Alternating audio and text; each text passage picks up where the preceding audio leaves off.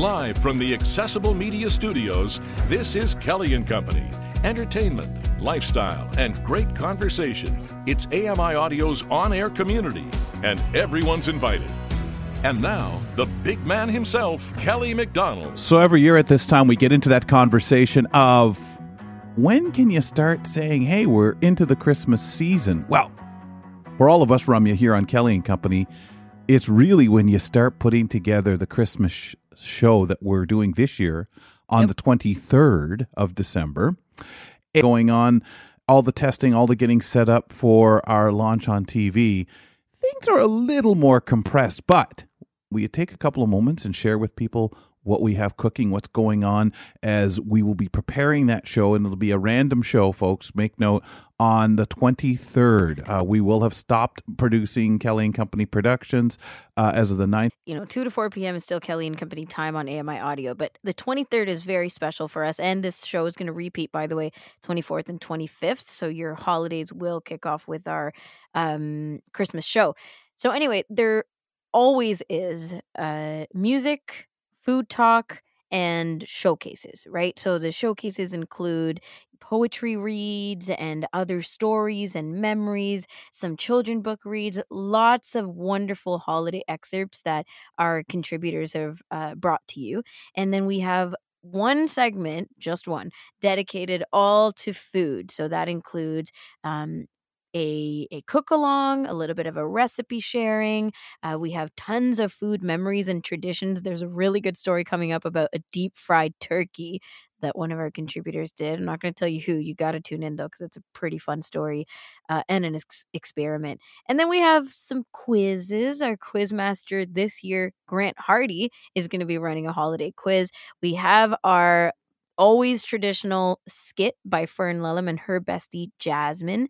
This one's a really, really funny one. Every year I say that, but it's a really funny one. Lots of laugh out loud moments, so tune in for that. And then our music showcase. We call this Artist Corner.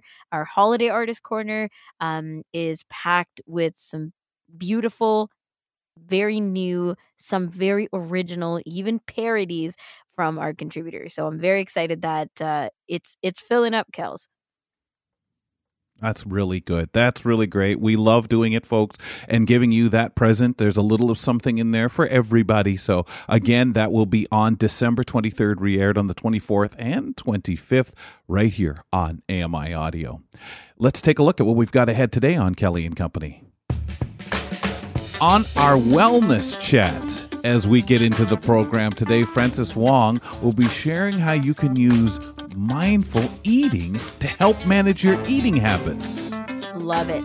Connect for Life founder Melanie Taddeo is joining us with news and updates about the organization because there's a lot going on there. She's going to keep us posted.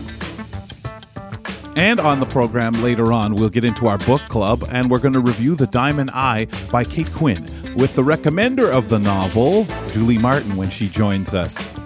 Julie will actually join us twice on the program, both in hour 2 here on Kelly and Company. So Canada's busiest airport is adopting new landing procedures in an effort to cut down on noise and greenhouse gas emissions. Airplanes approaching the airport from the south are now able to fly 1,000 feet higher than before. The corporation that runs the country's civil air navigation system says that will reduce noise over some nearby communities. NAV Canada says Pearson is now using satellite-based data and modern flight management systems to help planes arrive at the same time on parallel runways. Pearson Airport is the second in Canada to roll out the procedures after Calgary International did so in 2018. John Kennedy, The Canadian Press, Toronto. I know some people think that making such adjustments, flying higher or whatever it might be, Ramya, is an easy thing to do. Just make the decision. But when we talk about needing the state-of-the-art equipment, the advanced stuff that's out there and keeping ahead of the game, that's what allows you really to do stuff like this when you're talking busy airports of any kind where you have planes moving at the paces they do and doing what they do next to metropolitan areas. Yeah, of course. I mean, we want there to be some more efficiency. We've seen in the last 2 years or so that travel is struggling, right? And it's not necessarily the technological aspect, but there are all these other reasons why travel is struggling, time consuming. It's feeling like you can't go in or come in, go out, whatever. And so all these little things make a big difference. And we don't always keep posted on the front end or whatever here in the public eye, but when we hear about it and then when we start to notice just even the little changes, the numbers, the increases, the decreases, whatever it may be, it makes obviously a huge difference overall. Oh yeah, that behind the scenes. That behind the scenes progress. I think we're gonna try to see if we can get Kelly back, but that behind the scenes progress makes such value for the kinds of things that we're seeing. So I mean, this is just one way, pretty close to home too, Kels. It's not even, we're talking space and shuttles. Yeah, well, when we have that behind the scenes, as we mentioned, it is really coming out of the pandemic, the things that they have to do to try to make things faster. And anyway, even if it's that illusion to us that it's going to be faster traveling. Ramya, we were talking about our present to people, but there's another little handout for free that our friend Michael Arnowitz is doing. Yeah, this is really fun. So if you're in the Toronto area and you want to come check out some live music, Michael Arnowitz putting on a concert. It's a piano concert. It's happening at the Four Seasons Center for the Performing Arts. It's happening on Tuesday, December 6th. It is in the middle of the day, so keep that in mind. At noon, it's from noon to 1 p.m., and it's part of the COC's City Sessions concerts. And this is in the Richard Branshaw Amphitheater. So these are, just to give you some background, some free concerts that run from noon to 1 p.m. And he'll be performing a varied program, he says, of colorful music and past and present. 2 recent pieces, just to go down the list of some of the things he mentioned as highlights. 2 recent pieces by the Ukrainian composer Victoria Polova, who's absorbing expressive and deeply spiritual music he's been trying to raise awareness of in North America. One, he says, it's an epic dramatic piece. And what else he has? He's got 2 beautiful etudes by Claude Debussy, and this is amazing music, he says, that he's written near the end of his life, that Claude wrote, that take us on interesting adventures into this unique world of spacious sonorities, bells, and water imagery that go beyond sound to evoke touch and other senses. Also on the program are 2 pieces by the fascinating early 20th century composer Arthur Lowry. This sounds really cool, and it's such a variety. Whose music, he says, is being rediscovered and performed more widely in the last 10 years. So the Four Seasons Center Amphitheater is a pleasant and giant space, he says. He says you can check it out. It's pretty accessible as well. And the address for the Four Seasons Center for the Performing Arts is 145 Queen Street West. And if you can't remember that, it is near the Osgood subway station for some quick landmarks. Tuesday, December 6th at noon Eastern time. Check it out if you're in Toronto. Yeah, awesome. Really nice, Michael. I love the descriptions that really pull you in for some of that music. It's just beautiful. In a moment, as we step aside for a second here on Kelly and Company,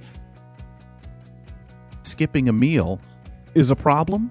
Well, Dr. Danielle Johnkind is going to be talking to us next about the ins and outs of our pets' appetites. Please stick around.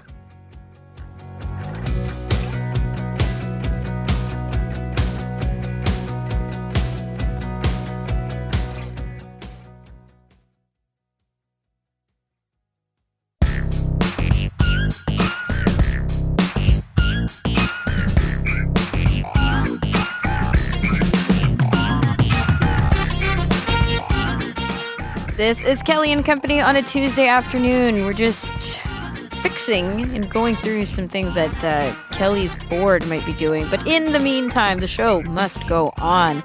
You can call us to give us your feedback on the show or some commentary on our conversations. 1-866-509-4545. You can also email us.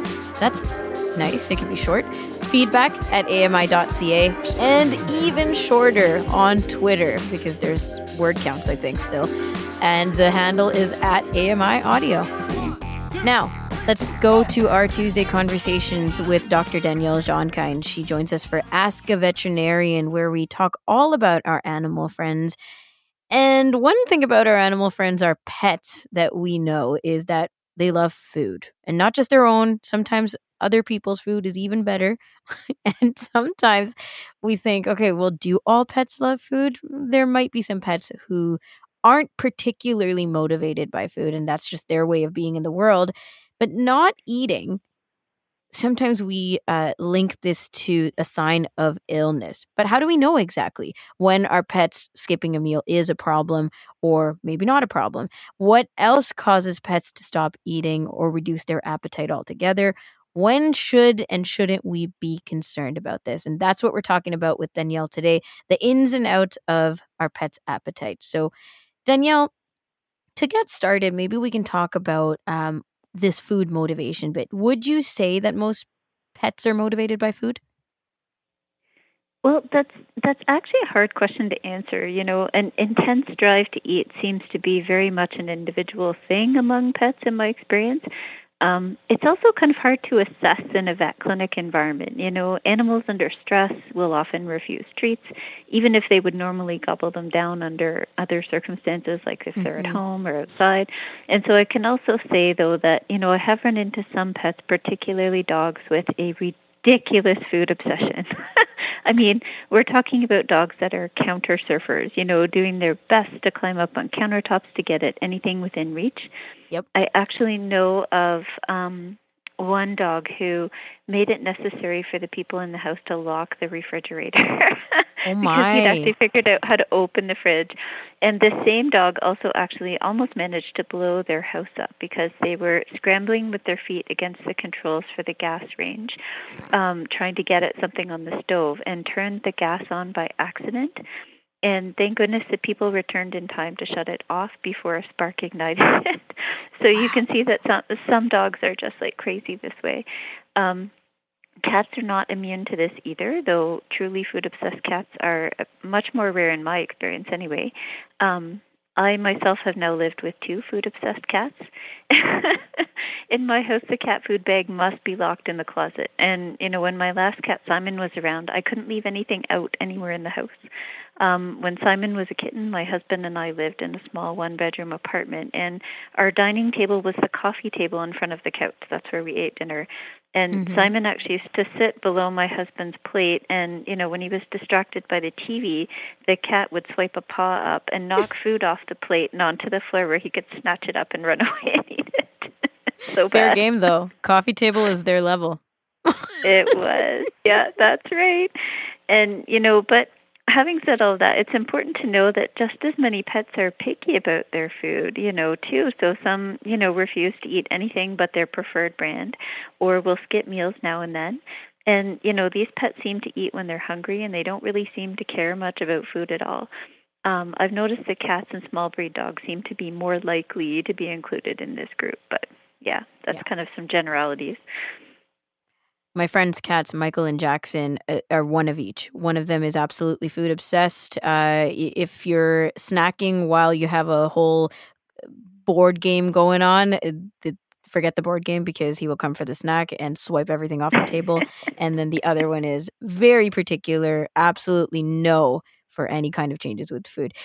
So do clients bring symptoms of their pets not eating a lot to you, Danielle? Oh, absolutely. Okay. It's one of the most common reasons for someone to be bringing their pet in. Sometimes it's obvious that a pet isn't eating because it is sick, you know, but you'd be surprised by how often people bring their pet in for not eating and the pet isn't actually ill. What might be happening in some cases is that the pet isn't living up to the client's expectations of how much or when it should be eating, which is not really the same thing as an illness, you know. So a lot of people, I think, they get worried or upset if their pet's pattern of eating changes. They also can, you know, get worried if their pet isn't eating as much as they think it should be eating, or if it isn't diving into the food and scarfing it all down at once before looking for more. And I actually see this situation a lot when a pet reaches adulthood, you know, because they're not growing anymore, so their calorie requirements aren't quite as much, and their appetite tends to change in a lot of cases. I also see it in some very overweight adult pets who start refusing pet food in favor of table scraps. he won't eat unless I mix chicken in it, is a common explanation I'll get for that type of situation. And, we do have to be careful not to let our own fears and expectations get in the way of a pet's natural urge to regulate its food intake and its weight. So, definitely it is not a good idea to ignore changes in appetite, but it's important to kind of distinguish, when a pet is simply naturally self-regulating their food intake from when that symptom of not eating is a symptom of an actual illness.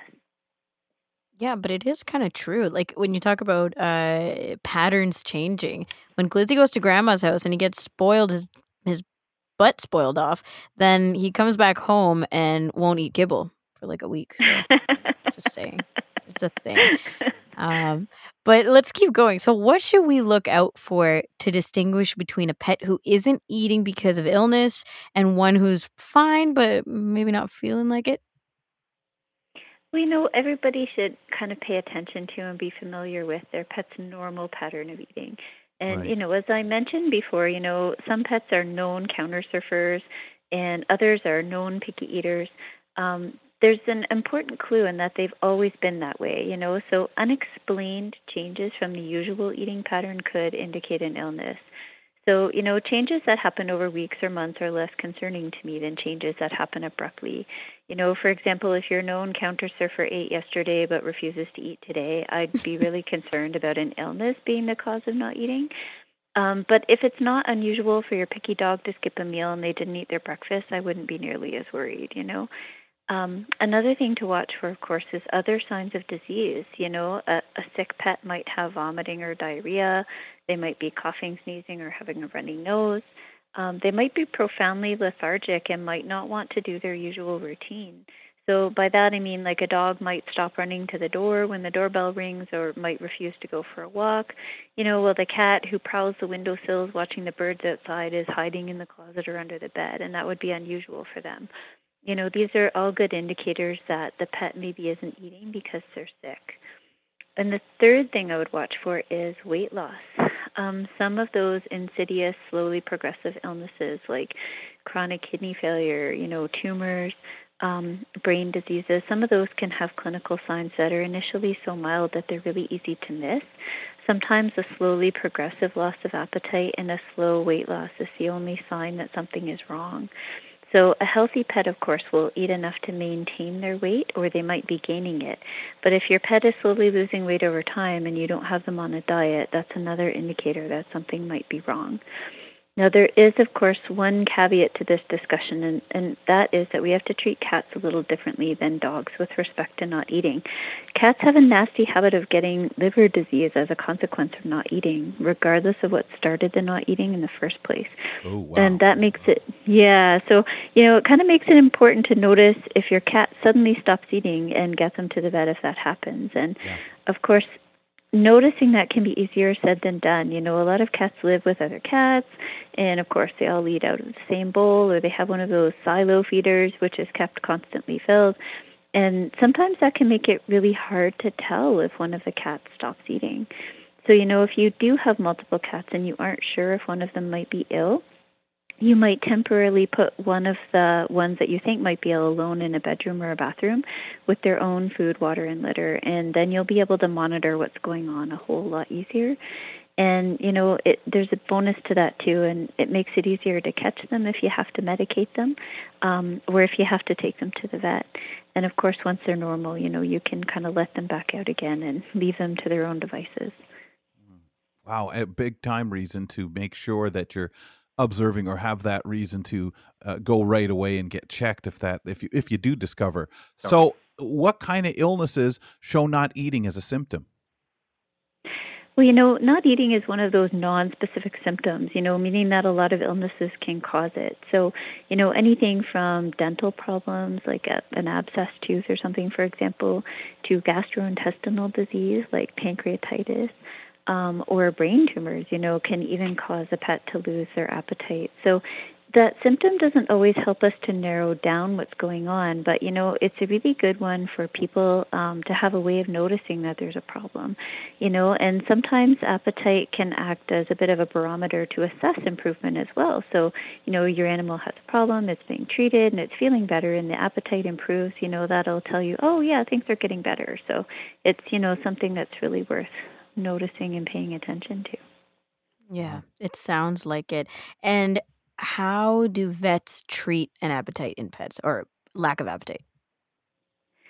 I get this question from clients a lot, because I hear the phrase, all I need is to get him eating again. If we could do that, he'd be fine.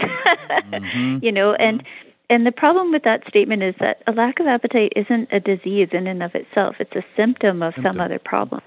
Yeah, so, the best way of fixing it, of course, is to diagnose what's causing it and then to treat the underlying disease.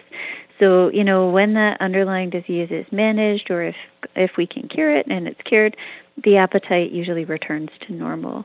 And, sometimes we can determine the problem through the history and a physical exam, and other times we might need to do some testing like blood or urine tests.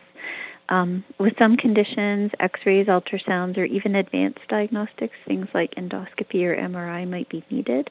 But, until we know what's going on, we can kind of institute some symptomatic treatment to help stabilize a pet and help your pet to feel better. So that might include fluid therapy, for example, if a pet is dehydrated, or pain medication if it's painful.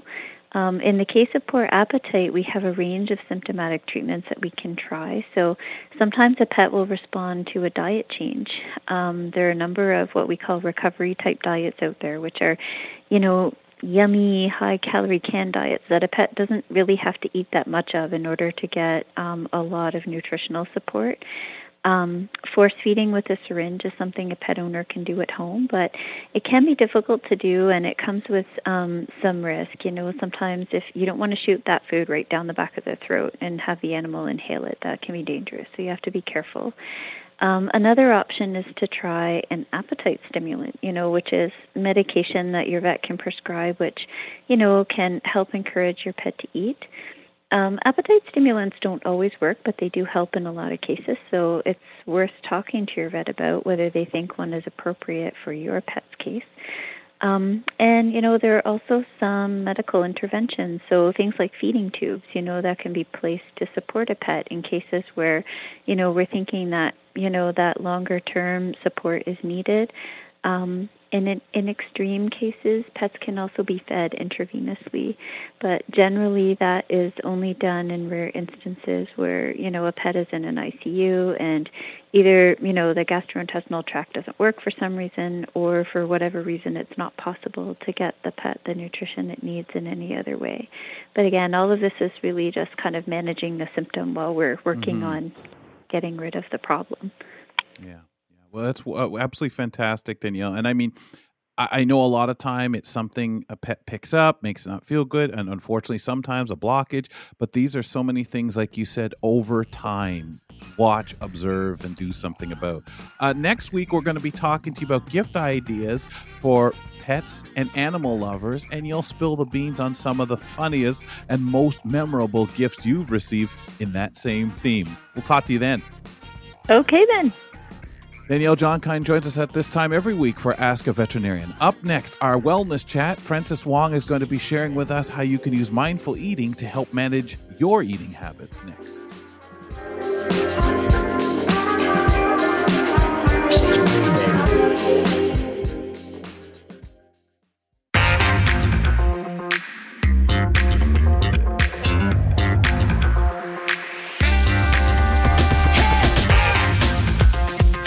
AEBC and partners present the 6th annual International Day of Persons with Disabilities Conference. It's called Empowering Ourselves, Thriving in This New Reality. This is on December 3rd, starting at 1 p.m. Eastern, and this virtual conference will be accessible to all and will feature ASL interpreters and real-time live captioning, featuring Michael Godhill as the featured speaker. He is the Accessibility Commissioner, among others that will be on the docket. AMI will be broadcasting here on AMI Audio with Joey DeGuta the whole event Registration is free and online at Eventbrite. Register via email or request any accommodations at aebctoronto@gmail.com. Ramya Amuthan, Kelly McDonald, host of the show. Every other Tuesday, we chat about the world of health and wellness with Francis Wong, and this is Opposite Nutrition with Julia Caranches. But once in a while, we collide some of these conversations and find some links. So today, that link is food.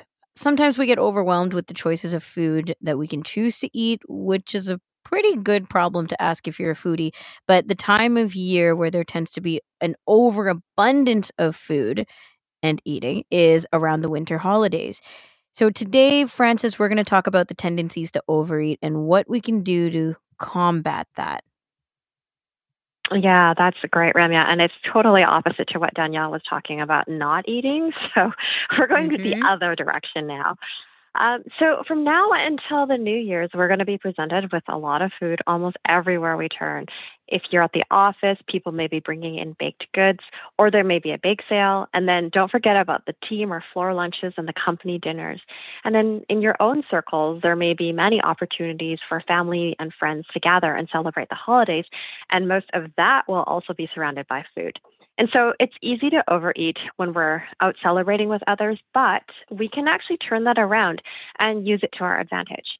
With food available to us at home, maybe you've got snacks in the cupboards or fridge since our last chat on preparedness, or food delivery apps delivering food to you, it's easy to fall into mindless eating patterns. Okay. So if we say that, with that said, what would the opposite of that, what would it be? I mean, what is mindful eating then? Yeah, Kelly, eating slowly is definitely one of the criteria, and really paying attention to how you're feeling.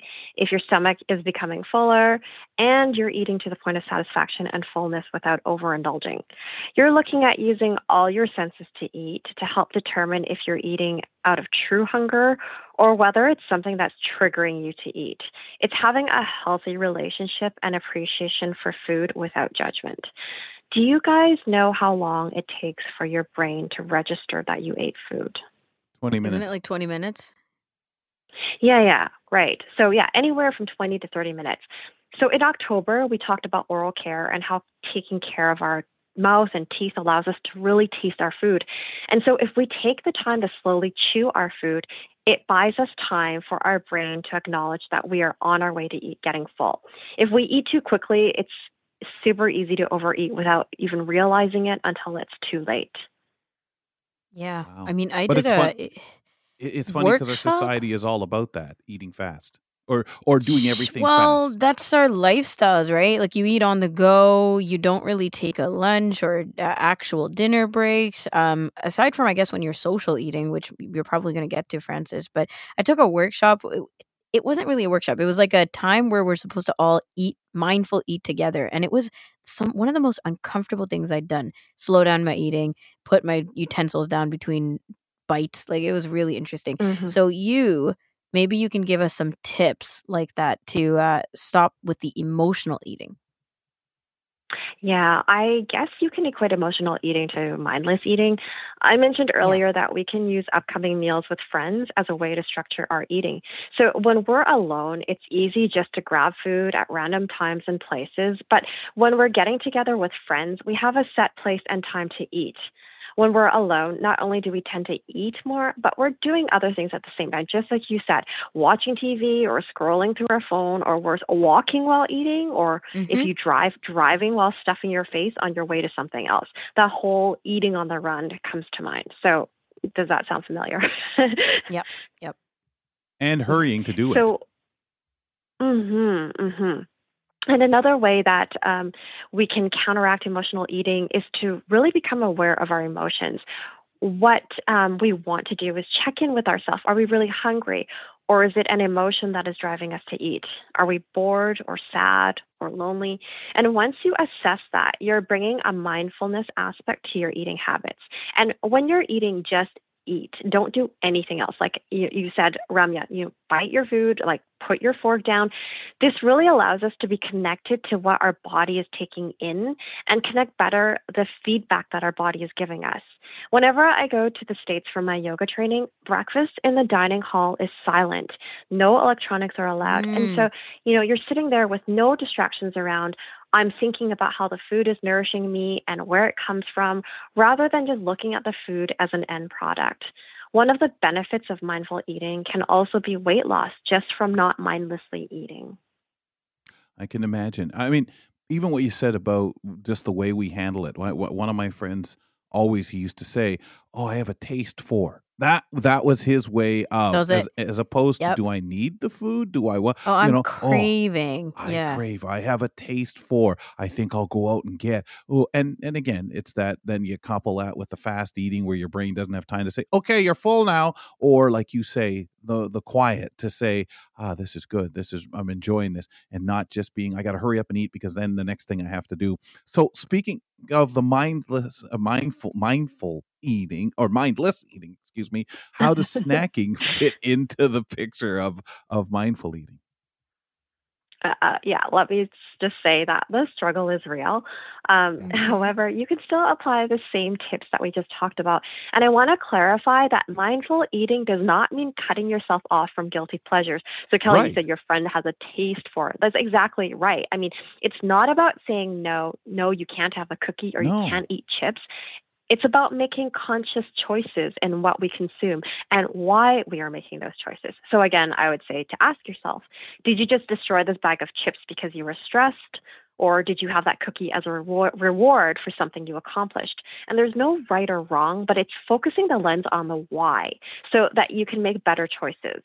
On the other hand, if you find yourself constantly snacking because you're truly hungry, and Ramya mentioned like the cravings, then maybe you might want to take a second look at your diet to make sure you're getting balanced meals. If your body has everything it needs, then there shouldn't be as many cravings. It's interesting you mentioned stress too, Francis, because I think that that's an emotion we're not always attuned to. Like if I had a really, really long day, if I'm kind of picking apart my week and reflecting on the past week or something, if I had a really long day, I can tell that I've eaten much more throughout the day, by the end of the day, whatever it is. So you might think like, I'm not sad, I'm not lonely, but just that stress or how long you've worked or how long you've had to be on makes a big difference in your eating habits if you're not always paying attention to that. Eat faster, right? Like if you're stressed, your mind's faster, elsewhere. You feel like you just have to be eating. Yeah. You're tired, so you're hungry, that kind of thing. Yeah. Are there other tools we can use to help us with mindful eating? Yeah, and I just want to go back to that about the stress. I think that we are almost in a constant state of stress that we're not even really necessarily aware of that. So that's also that awareness where, we're stressed out. So we just go back into our habits of, eating whatever's around or available. Right. That's just kind of our way of coping. So I'm glad you asked about tools that we can use because in today's world, of course, there's an app for that. One of the ones that I came across that I found interesting is called Shutterbite Mindful Eating. So based on the name of the app, you can sort of guess that it has to do with taking pictures of your food. But this isn't so that you can post pictures of your meals to Instagram or Facebook. It first asks you what your goal is so that they can help you hopefully achieve with this app. And it gives you a few options like you want to improve or repair a relationship with food, develop better eating habits, lose weight, or other. And what I like about this app is that for every meal that you log, it will ask you to input what you ate. And you can be as detailed or as short as you like and upload a photo of your meal from your camera if you're too lazy to type it out. This app has good intentions in that it doesn't focus on calorie counting or weight watching. Mind you, I didn't choose the lose weight option as my goal of using Shutterbite when I was testing this out. I selected improving or repairing a relationship with food. So the app does this by so the app does this by asking you before every meal, why are you eating and what your hunger level is. So you can select from the tiles one or more of the options like I'm hungry, or it's time, stress, tired, boredom, reward, and I think some of us can relate, especially if it's a snack and not a meal to the it was their option. And I say it applies to snacks because that's more likely just to be there rather than a meal magically appearing. I mean, I'd love to have my meals just magically appear and be there, but unfortunately, it doesn't happen in my life unless I just ordered it from Uber Eats. So before you eat, you say why, and then you rate your hunger level and your craving level on a sliding scale. And lastly, you can select the mood that matches you from a sad emoji to a happy one. And it might sound like a lot, but it's pretty quick to move through. And then when you actually start to eat, you can press the button on the meal timer so that you can time and see how quickly or slowly you are actually eating. Oh, and then that's good. Yeah.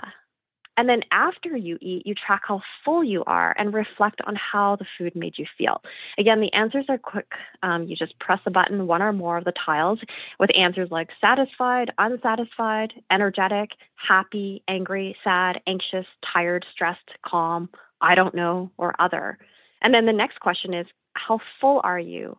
And the answers are on a sliding scale of starving to neutral, which is a 5 out of 10, to full, which is a 7, to an 8 of stuffed, or a 9 of bloated. And hopefully you'll never put down a 10 out of 10, since then you'd be feeling nauseous. And then you're asking the same questions as before the meal, how your cravings and mood are after you eat. You can save your meal, and then you can look at the stats over a day, week, or month. I mean, if you stop and think about it, when was the last time you ate a meal and paused at the end to really notice how your body feels after eating what you did? For real. Yeah.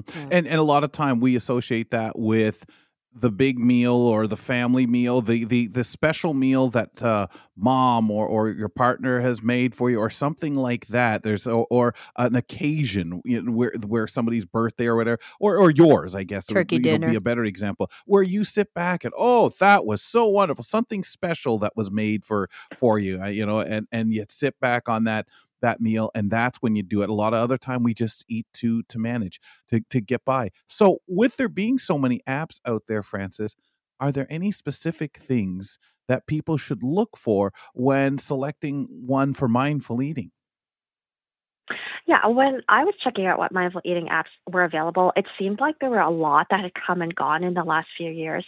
I thought that was pretty good because among some of the things that we've already covered, the basic app is free. If you want to track unlimited amount of meals, then you can subscribe on a monthly basis. But some of the other apps I saw seem to require a subscription after a free trial period. What I think you want to look for is an app that focuses more on the experience of eating rather than that calorie counting that I talked about earlier, so that it's eating with intention. And I think that if you want to make this even more mindful, consider ditching the app completely and going old school and writing it in a journal. You're thinking about what you ate or your mood, and then you're writing it out on paper and reinforcing a mind and body connection. I like it. I think that this is great, and a whole different perspective on posting your food, right? Like if you're taking pictures of food, putting it on Instagram, Facebook, like as you said, we do with other apps, a totally different scenario. This is consciousness. I loved it. Thank you so much for all the tips, Frances. Thanks, guys. Frances Wong joining us on our wellness segment. That's every other week. Okay, folks, it's time to do a little catching up. We're going to chat with Connect for Life founder Melanie Taddeo when she joins us about what's new with her. Boy, a lot ahead, folks. Stick around.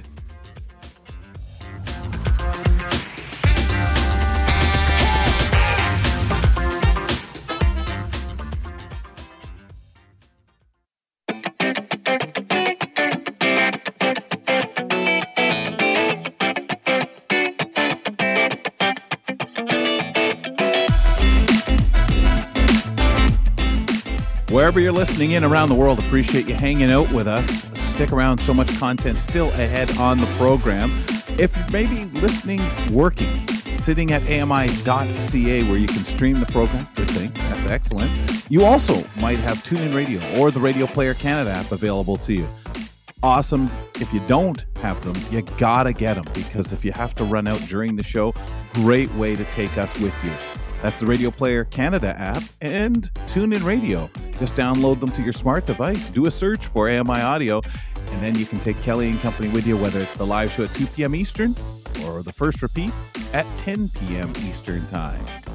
Ramya Muthan, Kelly McDonald, we are the hosts. She's at the home studio in Toronto. Kelly McDonald at the home studio in London, Ontario. Melanie Taddeo is the founder of Connect for Life, whose vision is to enhance the potential of individuals with disabilities by strengthening their independence and contributions to society, and to promote positive social change by transforming public perception. Melanie has a lot of exciting advocacy updates to share with us, so we thought we'd bring her back on the show. Of course, former contributor to Kelly and Company. And Melanie, we taught you often when you're about to do an intake of students to refresh people's memories of the courses. But there's so much going on. I'm going to let you tell everybody out there a little bit about yourself and Connect for Life, please, to start. Great. Thanks so much for having me, guys. Great to connect again. So, yes, I'm the founder of Connect for Life. We've been doing that since 2014, and we have many programs, including our broadcast training program that is on a bit of a hiatus right now, but we are still running programs, our Intro to Public Speaking, our Connect for Wellness, as well as getting geared up for the spring for all of our new programs starting up. But we have an exciting fundraiser happening for our radio station, Voices for Ability Radio, starting this week coming in the spirit of the giving season, as it is Giving Tuesday today. So that's coming up, and that's what's going on at Connect for Life. There's so much more going on, though, Kelly. Yeah, you've got quite a bit. Go ahead, Ram. Sorry. I was going to say, there's tons happening with you. So let's talk about, do you want to start with the Voices for Ability and program and give us a bit of an update on that first? Absolutely. So again, our broadcast training program in accessible voice and broadcasting, we finished up in the summer, believe it or not. I can't believe how it flew by. And we were going to start one up in the fall. However, funding, the gaps, that sort of thing didn't come through as we had hoped. And we want to make sure we're able to offer this program at no cost to our clients. So we put it on pause to the new year in hopes that we can work all that out. And so that will be coming an update for intake starting again in the new year. So that's exciting, but we also have hopefully added an element for an internship piece to it. So that's to come, but more details for that. So that's just going on for that one. But again, as we're doing the fundraiser for Voices for Ability, we are continuing to have people come on board if they have a show idea, things like that, looking for interviews. All of that stuff is still happening. Yeah, it's a lot about people being able to live out, different angles of their dreams. We all have them. You hope you're lucky to have your dreams, and you're even luckier when whatever component or part of it you're able to do something with, Melanie. So really wonderful at helping people get in that direction or fulfill that. I would like you also, since people are probably saying, what's this woman kind of about? How could I learn a little more about her? Tell us a little bit about your new book, My Unforeseen Journey, Losing Sight, Gaining Vision. Okay, yes, absolutely. So before the pandemic, I had crafted my story. Everybody had told me I should write my book and tell my story. And I thought, but I don't want it to just be about me. So I was able to work with a publisher to share my story, but also to give tangible takeaways for the reader to apply to their own unforeseen change, a death in the family, a loss of a job, a breakup of a relationship, or a pandemic. So it's great in the sense that a lot of people have utilized it during the pandemic of going through coping and grieving, going through what we had and where we are today. And it's available in printed version, ebook, as well as audiobook version. Wow. How do you, when you sat down to kind of figure out how to write this and how to be inclusive in the way that you wanted to, not really knowing and being a first endeavor, writing the book and getting it out there, what was one or two pieces of advice and how, as you thought about the course of the book and what would be coming down that you were going to be sharing, to make sure that you had it the way you wanted, that it wasn't just your story, that you were inclusive in the way that was advised to you? Well, again, having a solid outline, we all have a story to share, everybody. And whether we do it through journaling, jotting things down, short stories, whatever it might be, even on a podcast, finding out what is it the audience needs to hear. Yes, all of our messages are universal, but our stories could be personal. So find that universal message that translates to your audience, and knowing who that audience is the first step. Melanie, I wonder if you can tell us about your Gaining Vision enterprise. Thanks, Ramya. It's so good. So Gaining Vision. Okay, during the pandemic, I know everybody was stuck at home. I was, working on Connect for Life, and I was doing a lot of great stuff. But I also noticed there was a lot of gaps. A lot of people were feeling isolated and lonely, but also a lot of people were not being able to find jobs. And I work with individuals with disabilities for years now, and I see that there's a gap for employers to truly understand the benefits and values of hiring individuals with disabilities. Right. And I noticed the gap was they weren't sure how to implement a program to embrace inclusion. And it's from a disability perspective, an accessibility lens. And so I decided that I was going to create a consulting business to help employers through education, training, and expertise, whether that's from crafting an accessibility plan or an equity, diversity, and inclusion plan, or even workshops and training for management and other staff to help them make the process of hiring and implementing accommodations for individuals with disabilities to help fill that gap for individuals with disabilities of accessing employment that makes them feel included, as well as sharing with these employers the business case. It makes good business sense to hire individuals with disabilities. Okay. Absolutely fantastic, Melanie. That's really, really incredible. But I know people listening are stopping and saying, well, hold on. How can I learn a little bit more? So where should they go to learn about the enterprises that you've got going on I'm so here? glad. So I'm glad you asked, because I'm not just doing it for Canada, because yes, we know in Canada we have a lot of great people working towards this common goal of inclusion.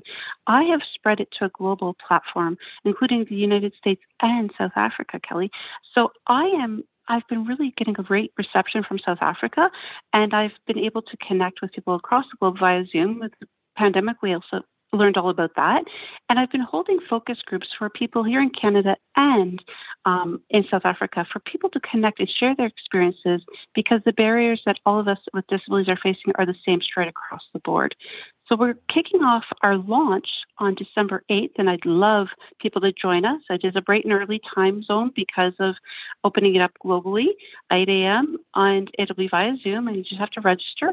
And then I'm headed to South Africa in January for 3 weeks to connect with the people I've been connecting with, the government, the schools, the departments of education, and the people and organizations there with disabilities, to learn from them. And I'll be documenting everything on my YouTube channel.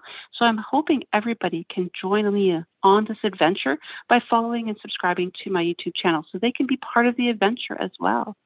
Nice. And we want to Very, talk very more nice. about that, because that sounds really incredible. And my first question is, why now? Like, to your trip to South Africa, why in this circumstance, and what specifically do you want to learn from people with disabilities over there? So for me, I've been reaching out with them since August, and I wanted to understand the lived experience in South Africa, because I can share my experience from here, but it may not be relevant. So I've heard a lot of, there is a need currently for individuals with disabilities they're desperate to find work after they graduate from high school, and there just seems a disconnect. So speaking with the boards of education, employers, and the government, they have the desire to do it, but they don't have the people to do the work. So I thought this is a great gap I can fill and come and share what has worked here and what I've learned. And they're open to it. They want to make their workplaces more inclusive, and helping people embrace inclusion is a good thing for across the globe. And then, of course, businesses like to hear that it makes good business sense as well. So why am I going in January? Well, Ramya, of course, it's summer there. But Of course. It just happens to be the timing. Yeah. And you'll be going all over the place, and not just with business. I don't know how much you can want to say at this point to share with us, but are you going to be speaking government people, schools? Yes, I have. It's funny. I said I was going for vacation. It's a working vacation. We're there for 3 weeks, going to 3 different provinces. I have meetings with departments of education, schools, individuals and organizations working with people with disabilities, and the government. So very exciting times. Okay. People want to follow you. How can they do that? I mean, we talked about YouTube and that, but you also have a podcast. I do. Oh, take another look. Yes, another great thing. I'm always trying to have uncomfortable conversations about topics people like to shy away with. My co-host, Gerda Felix, and I have weekly conversations. We're on Spotify, Apple Podcasts, and Anchor. And of course, you can follow me on all my social media handles, and I think you'll share that in the blog. But please come out to the launch, learn, connect with people across the globe. We all want to know how our life and the possibilities available with inclusion. 8 a.m. on December 8th. And also, Melanie, hoping as you document through South Africa, when you're out there, can we talk about the fact that people got to go do the sign up for YouTube quickly, because the more you get on there, the more live events you can have. Please. Yes. Gaining Vision with Melanie Malo. And again, it will be in the blog. Please help me out. I'm trying to hit 100 followers. I know it doesn't sound like a lot. I'm only at 47, guys. I need the help. And that way you guys can help and be part of the journey with me, because I think it's important for us to connect with people across the globe, sharing our lived experiences. AMI.ca/KellyCo. That's our blog, ladies and gentlemen. And that was Connect for Life founder Melanie Taddeo joining us. Appreciate it, Melanie. Good luck. Thanks, guys, so much. Have a great time. All right. The best to you, and thanks for coming on the program. Ladies and gentlemen, it's that time again. We've reached the bottom of our first hour here on Kelly and Company. And ahead, we'll chat with Rhonda Solomon, PhD student at the University of Toronto, about her research on public toilets provisions for people with disabilities. And on our book club, we review The Diamond Eye, of course. And up next, folks, community reporter Julie Martin. She's going to be joining us, and she's going to highlight the International Flying Cafe Facebook group started recently by a fellow in Winnipeg. We'll talk to her in a moment.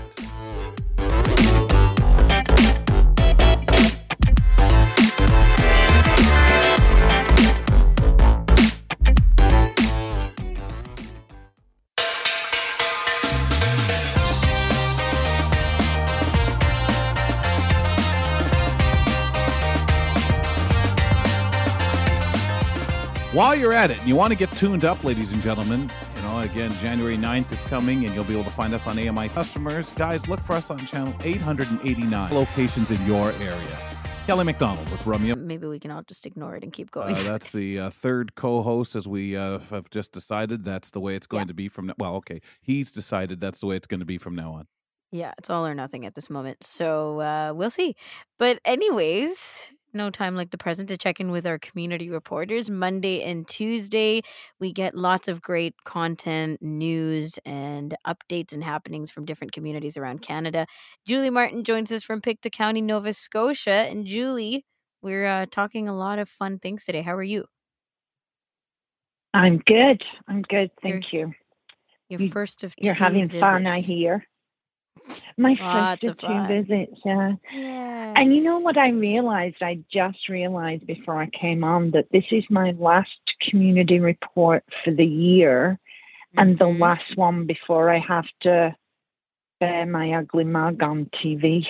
I'm still not sure how I feel so about much that. to celebrate. Exactly. So much. Oh, well, and you don't want to leave us with nothing. So you got tons of stuff here, starting with a reminder about the CNIB virtual programs. Yes. I just want to make sure that everybody that is listening to AMI right now, especially those of you in Nova Scotia, or any of the Maritimes for that matter, that you do not have to be connected to the internet. You do not need Wi-Fi. You don't need a smartphone or a computer or anything. If you have a telephone, the regular landline telephone, volunteers from CNIB Halifax will call you 5 to 10 minutes before the program starts and just connect you to the call. Because there's nothing to see anyway. We're all listening to what's going on, whether we're playing, Family Feud or Outburst, or listening to the Member Two Nations or the Blue Nose, like whatever they're all descriptive. So I just want to make sure that everybody is aware that these programs are not just for someone that is computer literate. Okay. And if you call Jeff DeViller at 902-456-5982, he will put you on the list, and someone will call you every week and ask if you want to participate in the next week's events.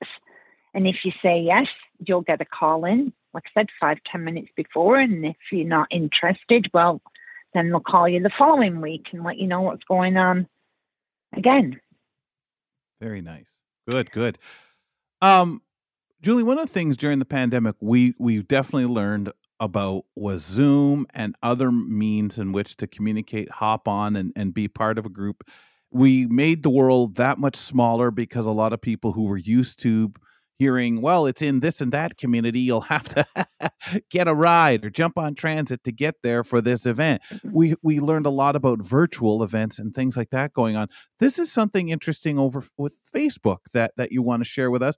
An International Blind Cafe Facebook group. Once again, I'm feeling pressed because the world's getting smaller. A lady that I know through a couple of the CNIB groups kept suggesting that I should join this Facebook group. And it's just not me. Like, it's not my kind of thing, But then she told me there's a book club. So I joined, of course. And I'm telling you, this group is I am learning so much about so many different things. It's 18 plus. It is called the International Blind Cafe, and it's a group for blind people to sit and chat, just like in a cafe. It's not a dating site. It's a place where you can talk about whatever you want and meet people from all over the world. And you don't have to talk about being blind, because we're all so much more than our blindness. And what I like about this is the story of how it started. There's a fellow named Jason Reynolds who lives in Manitoba. Of course, it's a Canadian that started this, right?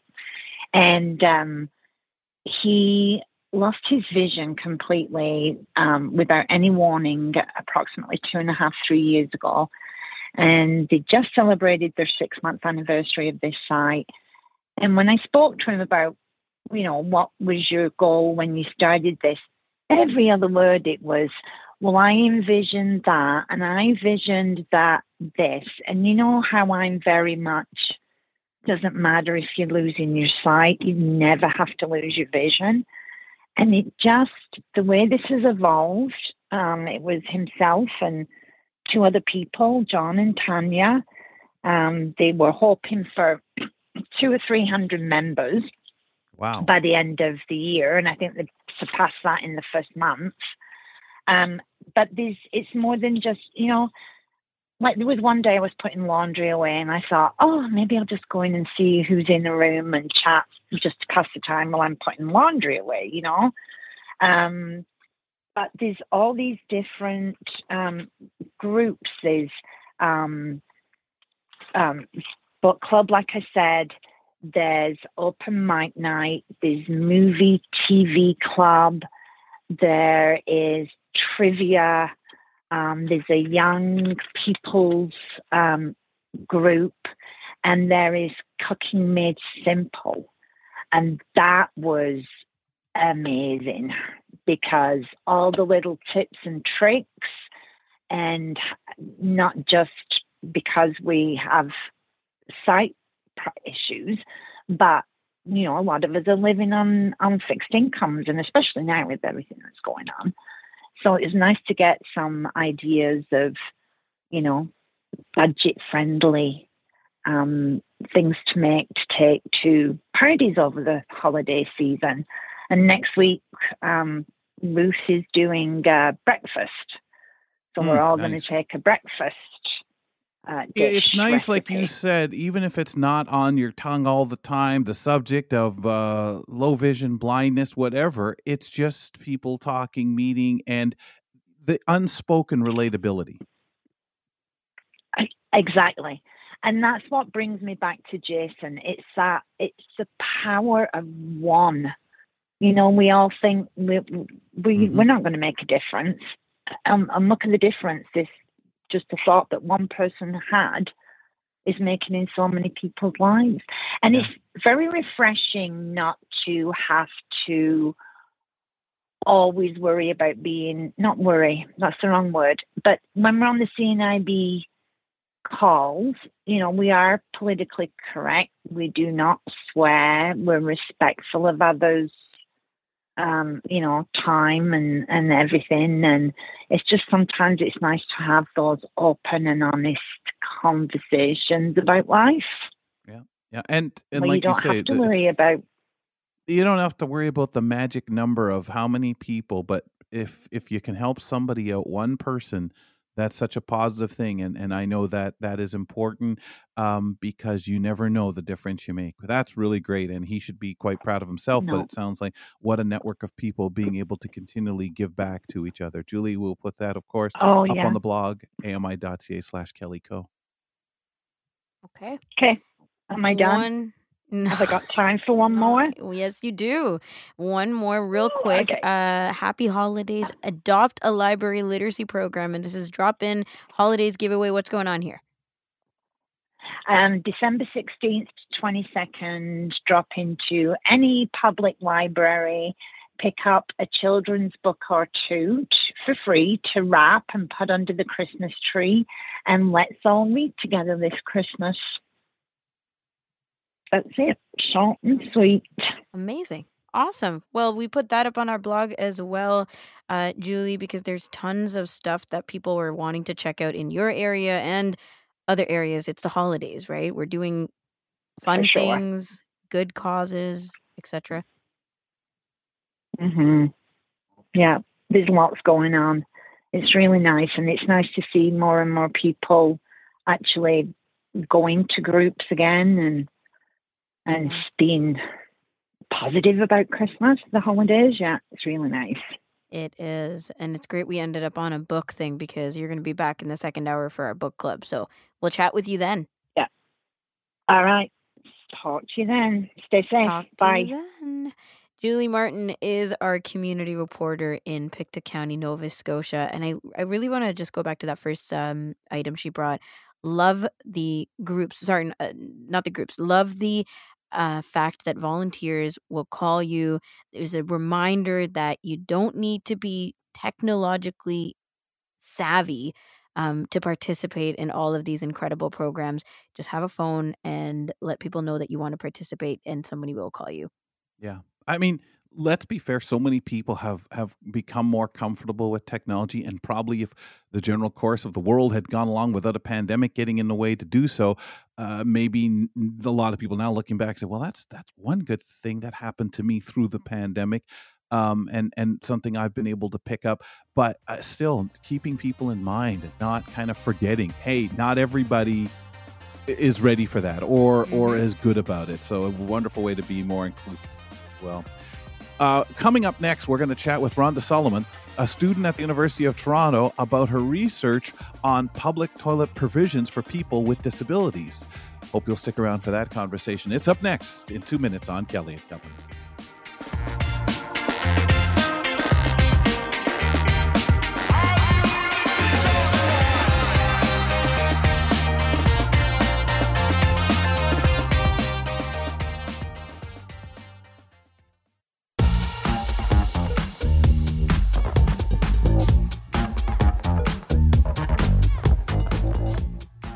Welcome back to the program. Ramya Muthan, Kelly McDonald. We are the hosts of the program. Thank you for being with us wherever you're settled in listening to the show. And remember, we're here weekdays from 2 to 4 p.m. Eastern Time and available to you as a podcast. Just simply subscribe using your favorite podcatcher. And we'd appreciate, while you're in there, maybe give us a rating and review. But remember, you can listen to the show in segment form or the complete Kelly and Company podcast experience. I'd like to bring on board to join Ramya and I here for a wonderful conversation that I think a lot of time people don't really stop to think about unless it definitely impacts you very much so. And really, quite frankly, this impacts people every day, all the time, all of us. Rhonda Solomon is a PhD student at the University of Toronto. Her dissertation asks where people can go to the bathroom when they're away from home. And she's found that ultimately ableist structure, including policies and institutions, have produced landscapes out there, urban landscapes, that is, that disenable people with disabilities from that full inclusion in our societies. She's organizing a panel discussion on public toilet provisions for people with disabilities to be held in January. And we appreciate that she's here to tell us a little bit about her research and the discoveries going on. Rhonda, I appreciate you joining us here on Kelly and Company. Thank you. It's really a pleasure to be with you today. Rhonda, tell us a little bit about yourself and the research that you've got in front of us here. Okay, so this research started sort of as a vague idea several years ago when I wrote an undergraduate paper on public toilet provision in Toronto and the history of toilet provision in Toronto, and it really got me thinking about how, well, there really aren't very many public toilets in Toronto, and when it's relating to people with disabilities, there's even fewer that are actually accessible. So my research sort of evolved over throughout my undergrad and my master's and now my PhD, and I'm looking specifically at public toilet provision for people with disabilities. And I'm focusing on children, but really the research is for all ages because it's an issue that affects all ages. It's, Very good. And all people with all types of different disabilities. So I'm a third-year PhD student. I'm about to embark on my research soon as I pass ethics review. And then, that's kind of where I'm at. Okay. Can I ask, before we carry on, obviously important topic, but is there any personal reason, any persons in your lives that made you see this, or a situation that you knew of or read somewhere about? And I know I've heard about it in places like Europe where this has become a discussion point. For you, what was that inspiration to do this kind of specific work on this subject? So I suffer from chronic irritable bowel syndrome, and I'm basically like every day it's like I need to make sure I'm near a washroom, and it's not. So I would say that all different disabilities require different accommodations, and there's no accommodations that is going to be ideal for each type of disabled body. But for me, it was just not so much the design of the washroom, but just the fact that I need them to be there. And I also am a neurodiverse individual, and I've grown up knowing what it feels like to be excluded from the environment and just not to feel like you're a part of society almost. And that feeling of exclusion and of not being like everybody else really sort of made me realize, or made me want to change this particular problem. Like, I can't give you a specific reason why, public toilet provision specifically, it could have, I guess, gone in a different direction, but this is somehow an issue that just, it means a lot to me. Yeah. I think you said it quite well. Exactly. And you're angling it, or, bringing it to light, bringing this issue to light in a very specific way with your dissertation. So tell us about your dissertation a little bit and what your research has found so far. Sure. Okay, so I've just finished my research proposal. It was approved, so I'm now a PhD candidate. So I've not yet published anything. In 2 years or so, I will have published my actual dissertation. But in the meantime, some of the findings were that it's definitely an historical problem. So the lack of public toilet provision in the cities isn't a modern day problem.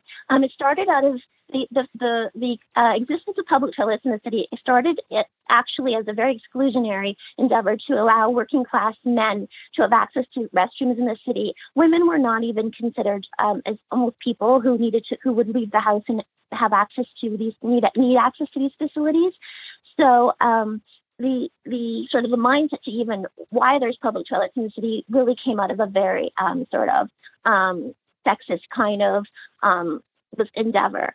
Over the years, it's there's been a lot of these original public toilets have closed down. It's reasons they're not being used properly. They're very expensive to maintain. Other such reasons, and now public toilets really are seen as kind of objects that are not going to be used properly, or just going to be used for unacceptable kind of behavior. And so there's just the having to provide them is seen as like such a controversial issue because of how they're going to potentially be used, which is why we have so few of public toilets in the city.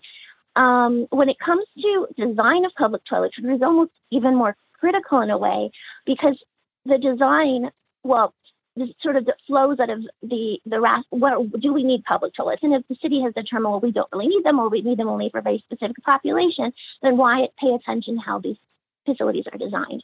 And if you don't pay attention to how they're designed, they're ultimately going to end up being exclusionary. So for many different bodies.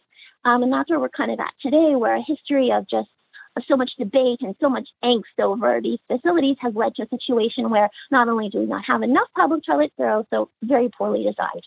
Right. And sure, now we have rules, planning rules that state that they have to, for disability considerations, they have to be a certain size, a certain configuration.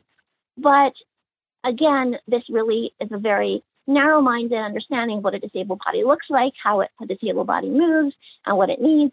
And so even with these regulations, ultimately, even accessible, in quotes, restrooms are not really, and not for so many different bodies. So that's kind of a very general summary of what I found, but there are many more specificities that of course, I could discuss if there were more time. Yeah, it's phenomenal, because we know as disabled people, finding, I know as a blind person, just finding a washroom, let alone thinking about the accessibility for people, with disabilities. So it creates the angst that you mentioned. So you don't go out, you don't go do things. You have to think your day out so much more. Inspiration to go do something just like that at the drop of a hat. No, hold on a sec. I have to know where and think about. So these are the things that obviously are not understood. We heard more, and I'm kind of curious, since the pandemic, because so many places were shut, and the average person couldn't find a bathroom. People living on the street couldn't find anywhere to use. So it became more to the forefront. I'm wondering, with your work in the meanwhile, has that eclipsed the needs of the disability community? Has it changed or helped out the policies? Because I'm sure you've ran into some maddening policies when dealing with all of this. Absolutely. So it's very true what you said. The fact is that many disabled people never are seen by society. They stay at home and they don't leave the house, because if you leave the house, where are you going to go if you have to go to the bathroom? And it's not, and it sounds almost maybe for an outsider's perspective, it's very almost like a trivial issue, but it is very much not, because it actually it means you're not like a full citizen in society if you're not allowed to participate in the city the way everyone else is able to. And because of the pandemic, it has brought this issue of public toilet provision more into the light. So more people are now all of a sudden saying, oh, I can't really leave the house, because if I do, the restaurants are shut, and I can't take for granted that I can just go into, let's say, a McDonald's even, and buy something, or not even, and just use the restroom, because now the restrooms in like McDonald's and Starbucks and etc. are now locked. So now suddenly more people are like, oh, wait a minute, everything we've taken for granted, this access we've taken for granted is no longer available, and all of a sudden it's like, oh, this is what people who have disabilities are experiencing, this inability to not only not be able to leave home at will, but if you do leave home, the anxiety about where are you going to go to the washroom. And some people, it's not only a matter of finding the restroom, but if the restroom is not accessible, well, you know, their caretaker may not, you know, then they sometimes end up having to be changed on the floor, or if it's a child, sometimes in the back of a vehicle. And suddenly it's like, oh, you know, we've taken for granted this facility, this amenity that has, you know, seemingly been, well, you know, everywhere. We can just go into a cafe and use whatever, but that's not true now. And the pandemic really made it clear that not every body is actually able to just take for granted to be able to go out and you know, and enjoy the day and just kind of at leisure.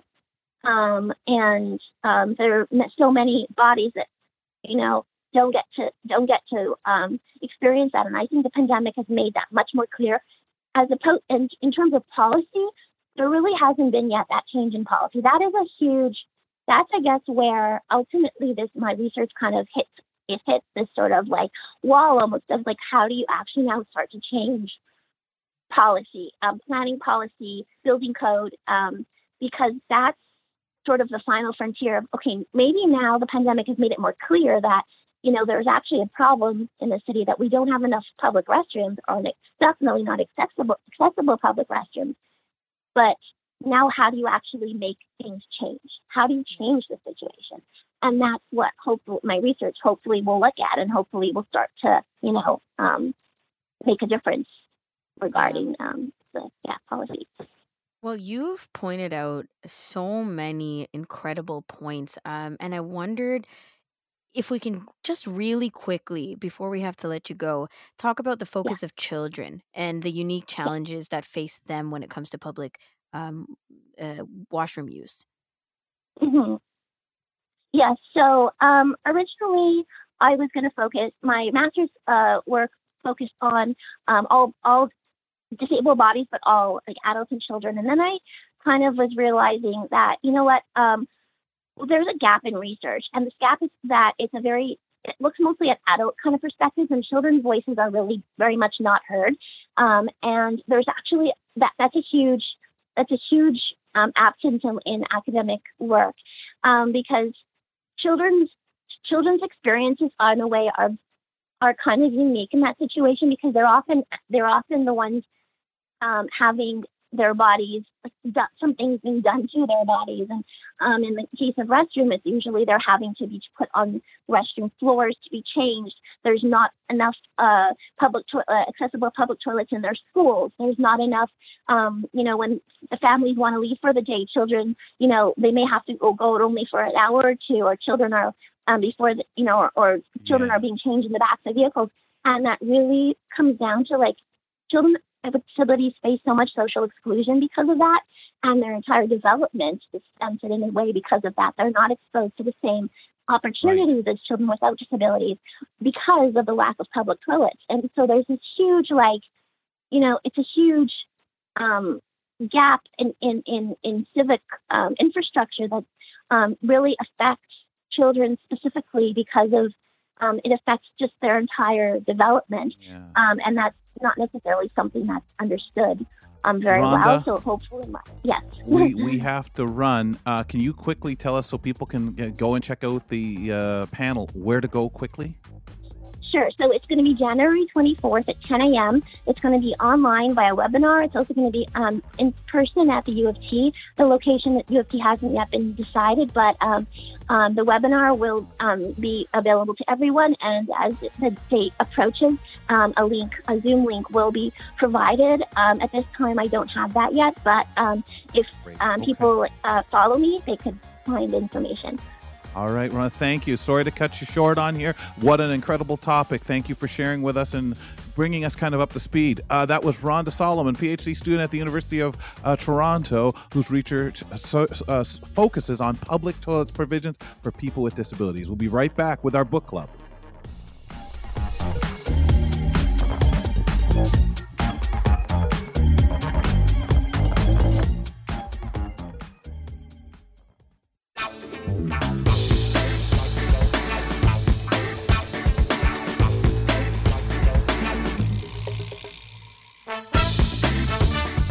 Welcome back to Kelly and Company. Romeo Muth and Kelly McDonald, hosts of the program. Last Tuesday of the month. This is a longer month, though. I have no idea what we're doing here, guys. I'm sorry. What do we normally... Oh! It's that time for the results of curling up with a good book. All right, Ms. Amuthan, take it over. And with co-host Glasgow. Yes, it is the book club, and this is our chance, and yours, to really get into the books, authors, and narrators that we love or don't love. Opportunity for that talk as well. And today's book for discussion is The Diamond Eye. This is by Kate Quinn. It was recommended to us by community reporter Julie Martin, who we welcome back to the show. So, Julie, I'm going to ask you right off the top, as we ask everybody who joins us on our book club, why this book as a recommendation? Well, first and foremost, because it was November, Remembrance Day, and World War II in particular is a genre that I really enjoy learning about.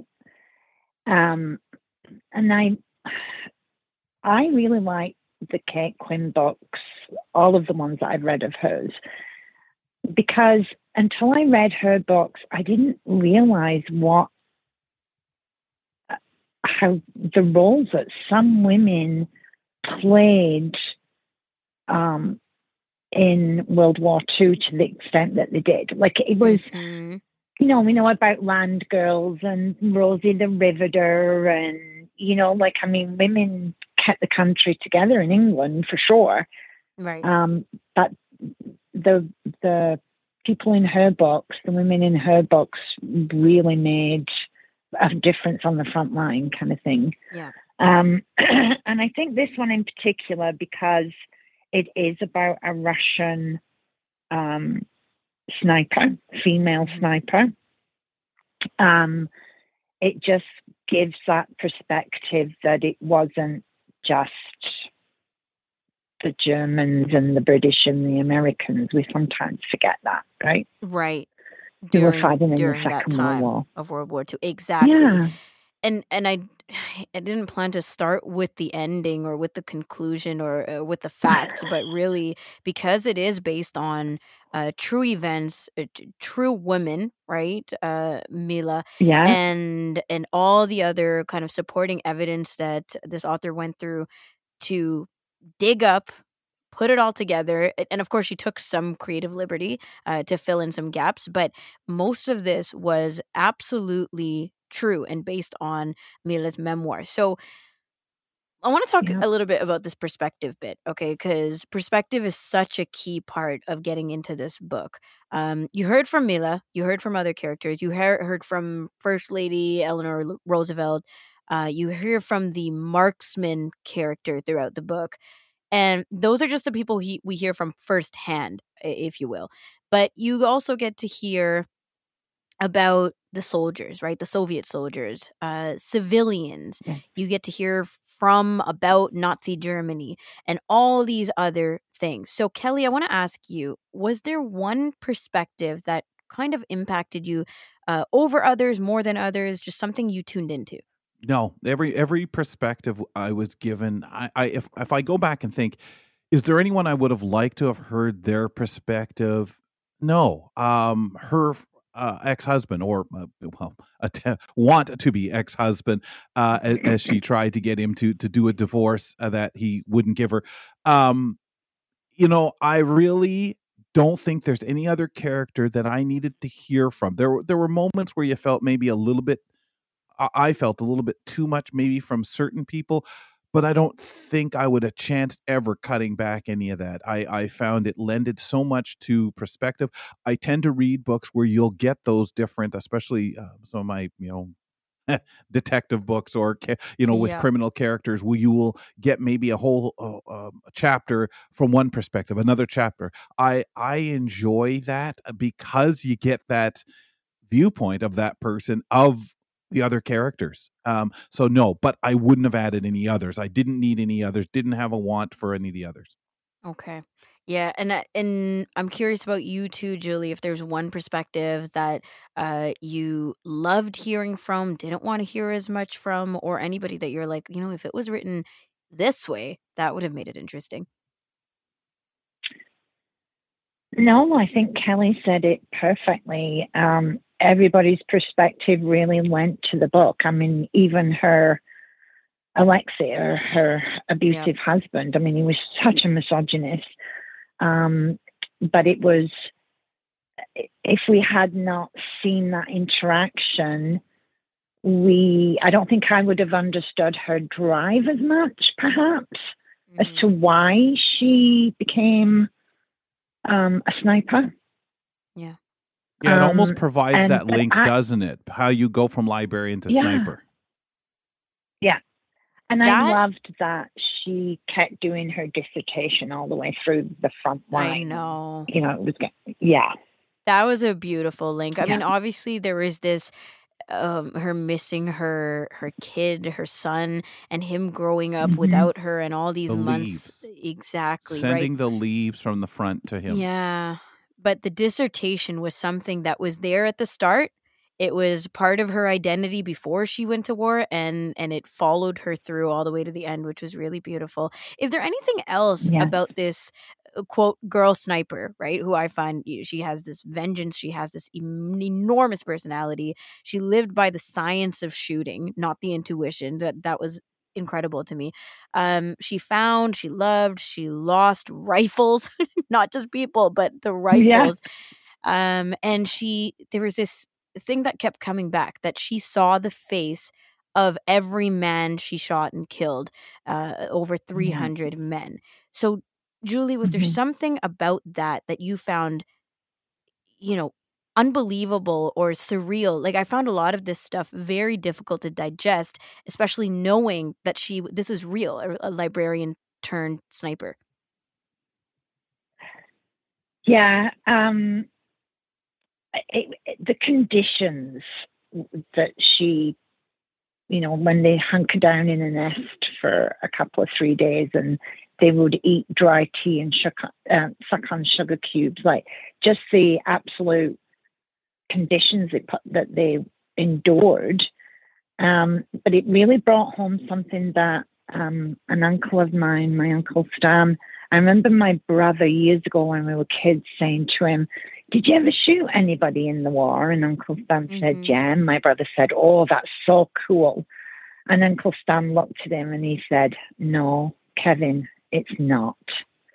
And I think that it drives home that no matter who it is that's going to war, they're not going to fight and kill people that they hate. They're doing it to protect those that they love.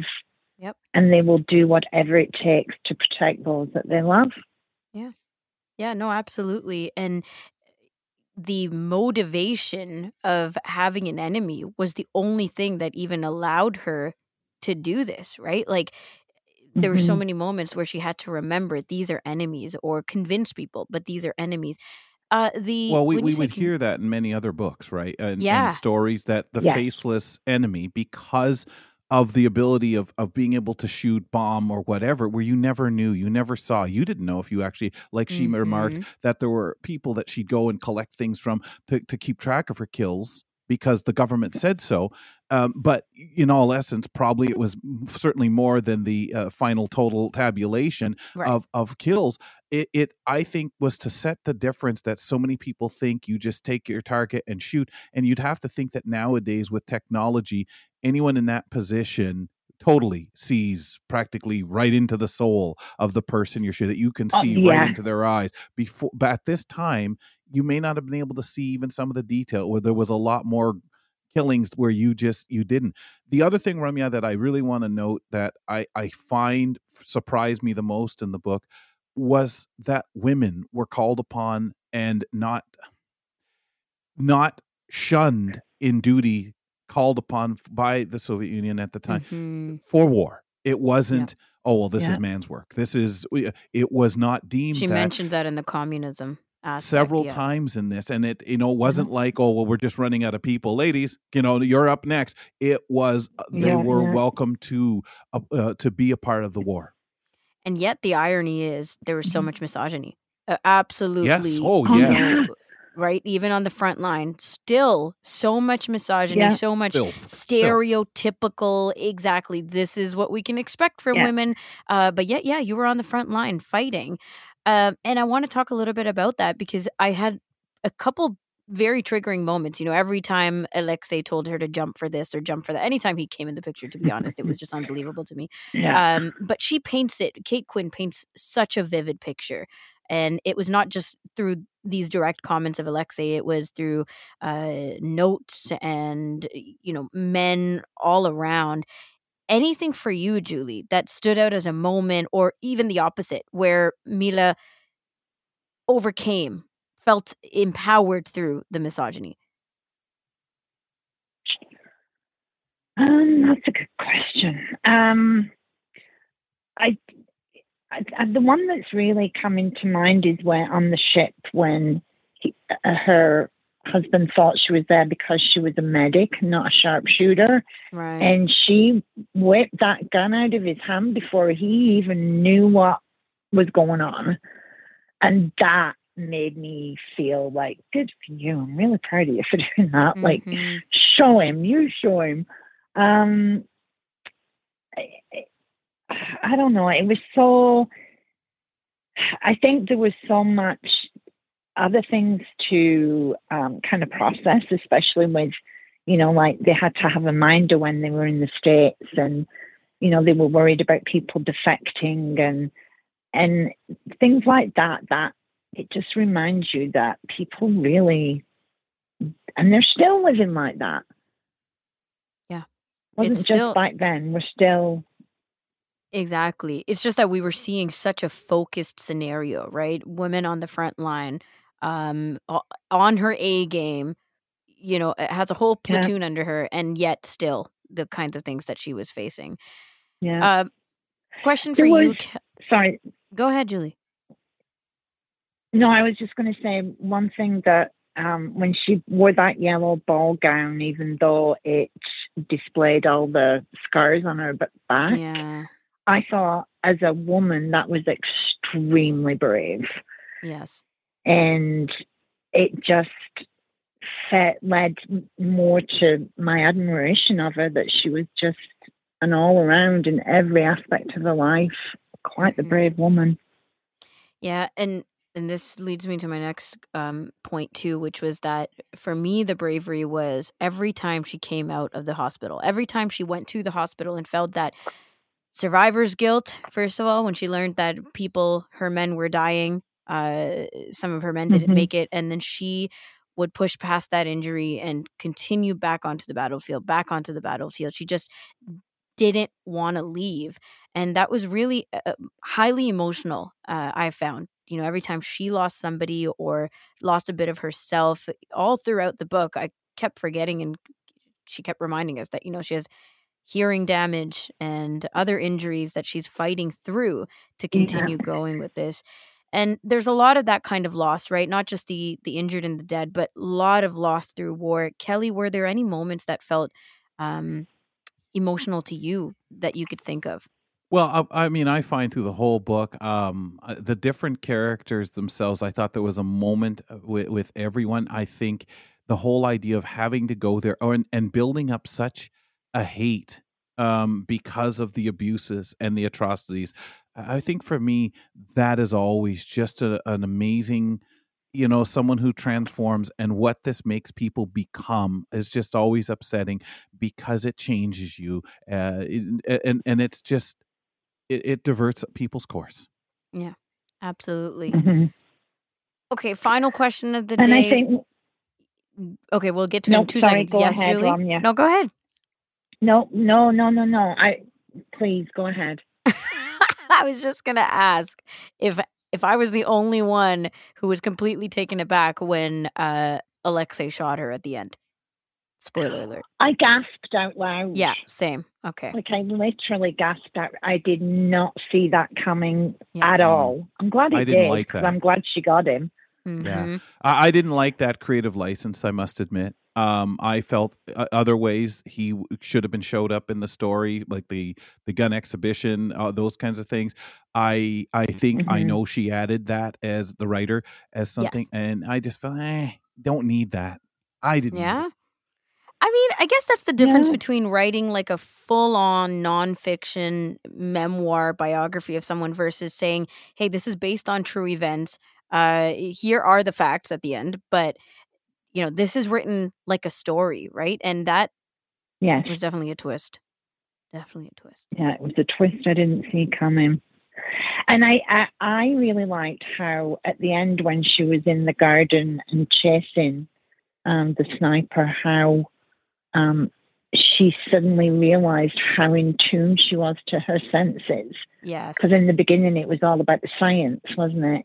Yes. Of the shooting. And then, so I thought that was very interesting to me. Develop war senses, the spidey and sense. level playing field. Julie, thank you so much. I really appreciate this recommendation. It was on our bucket list to read, so appreciate you bringing it to us. My pleasure. Julie Martin, our community reporter and recommender of this book. Next month, we're going to be reading one by Stephen King. I think I'll tell people after the break, Kels. Okay, doke. And we will wrap up the show and see what's ahead on our show. And now with Dave Brown, a couple other things to tell you about. So we'll be right back.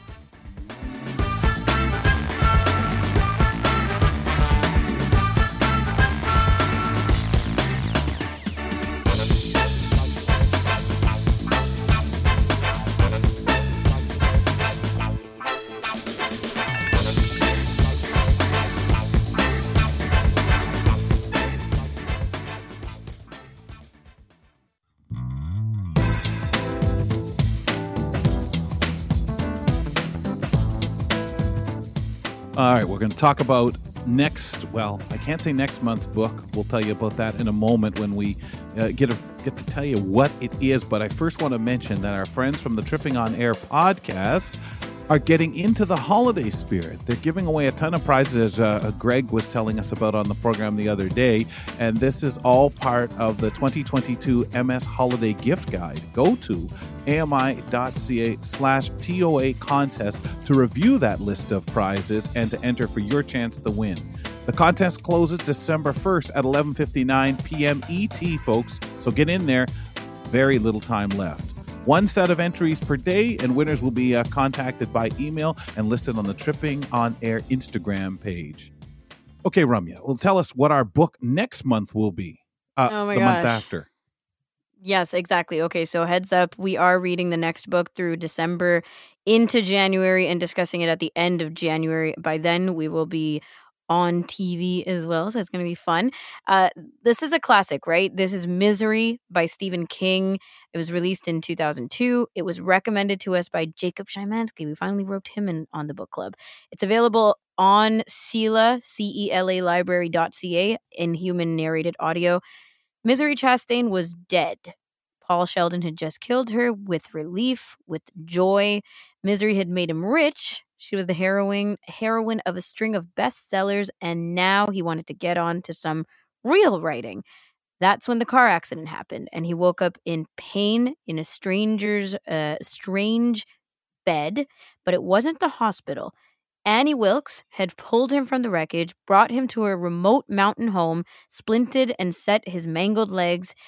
The good news was that Annie was a nurse and has pain-killing drugs. The bad news was that she was Paul's #1 fan.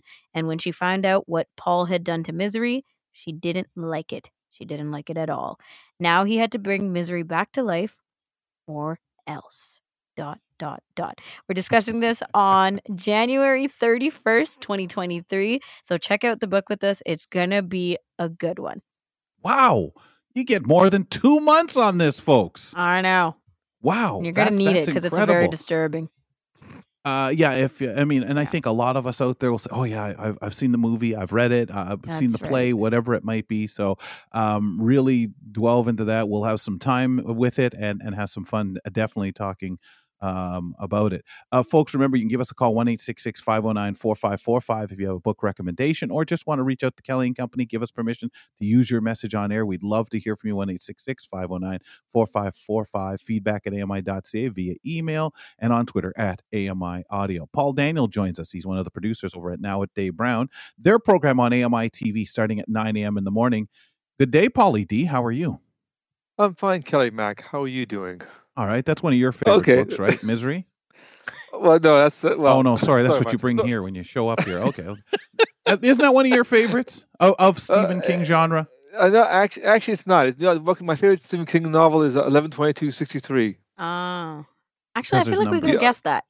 That's a heavy... yeah, exactly. It's really true. You could really guess it, right? The numbers fool you, don't they?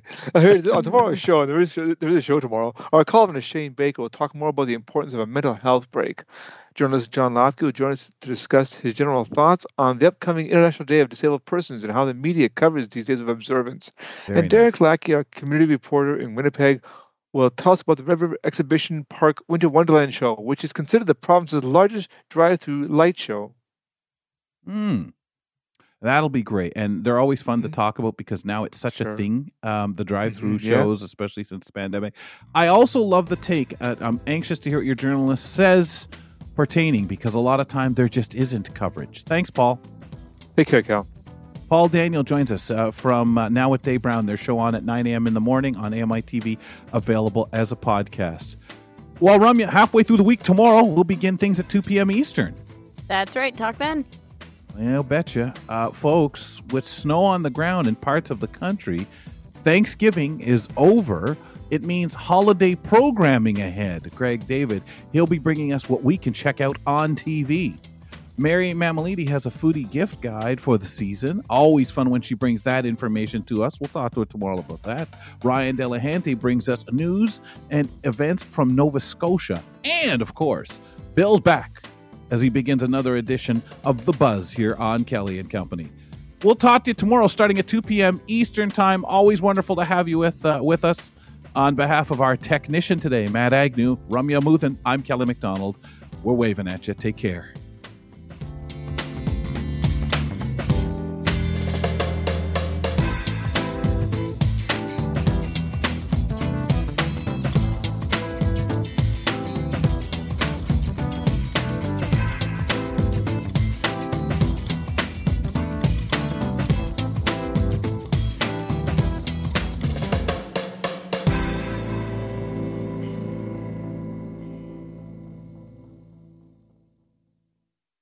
On Monday's program, we were talking with Mark Rankin about the Argus 2 and some of the experiences that people who have had it implanted in their eyes have had, and kind of our own thoughts. And, you know, it's hard because obviously listening in, some of you out there may have even had the procedure. And I know myself, I think it's really admirable people saying, hey, I'd like to try it. Of course, maybe you'll be that person that something really cool happens. Something gives you something that maybe you've never had or you had and lost it.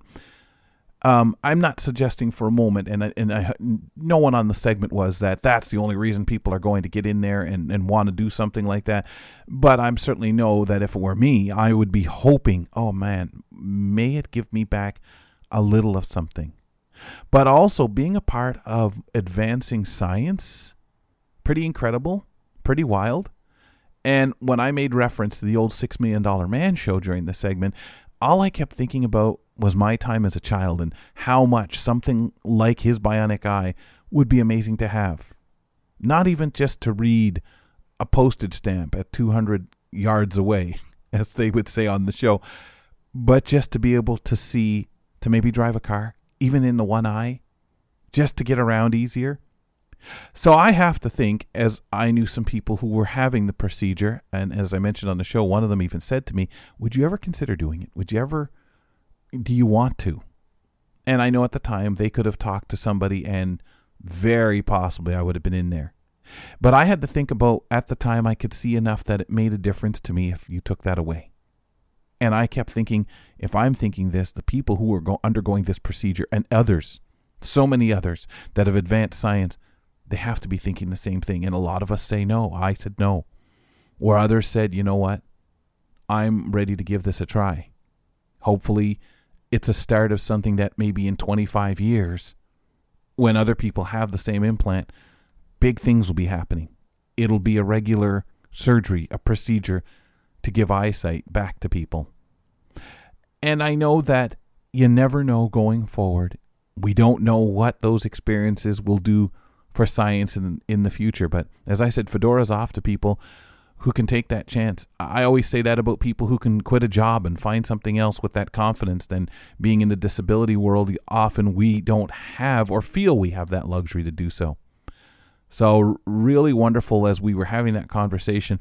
It brought back a lot of thoughts and people who I know who did make that step. And some right now having some problems because they made the step. Some, really happy they were a part of science, moving it forward in history.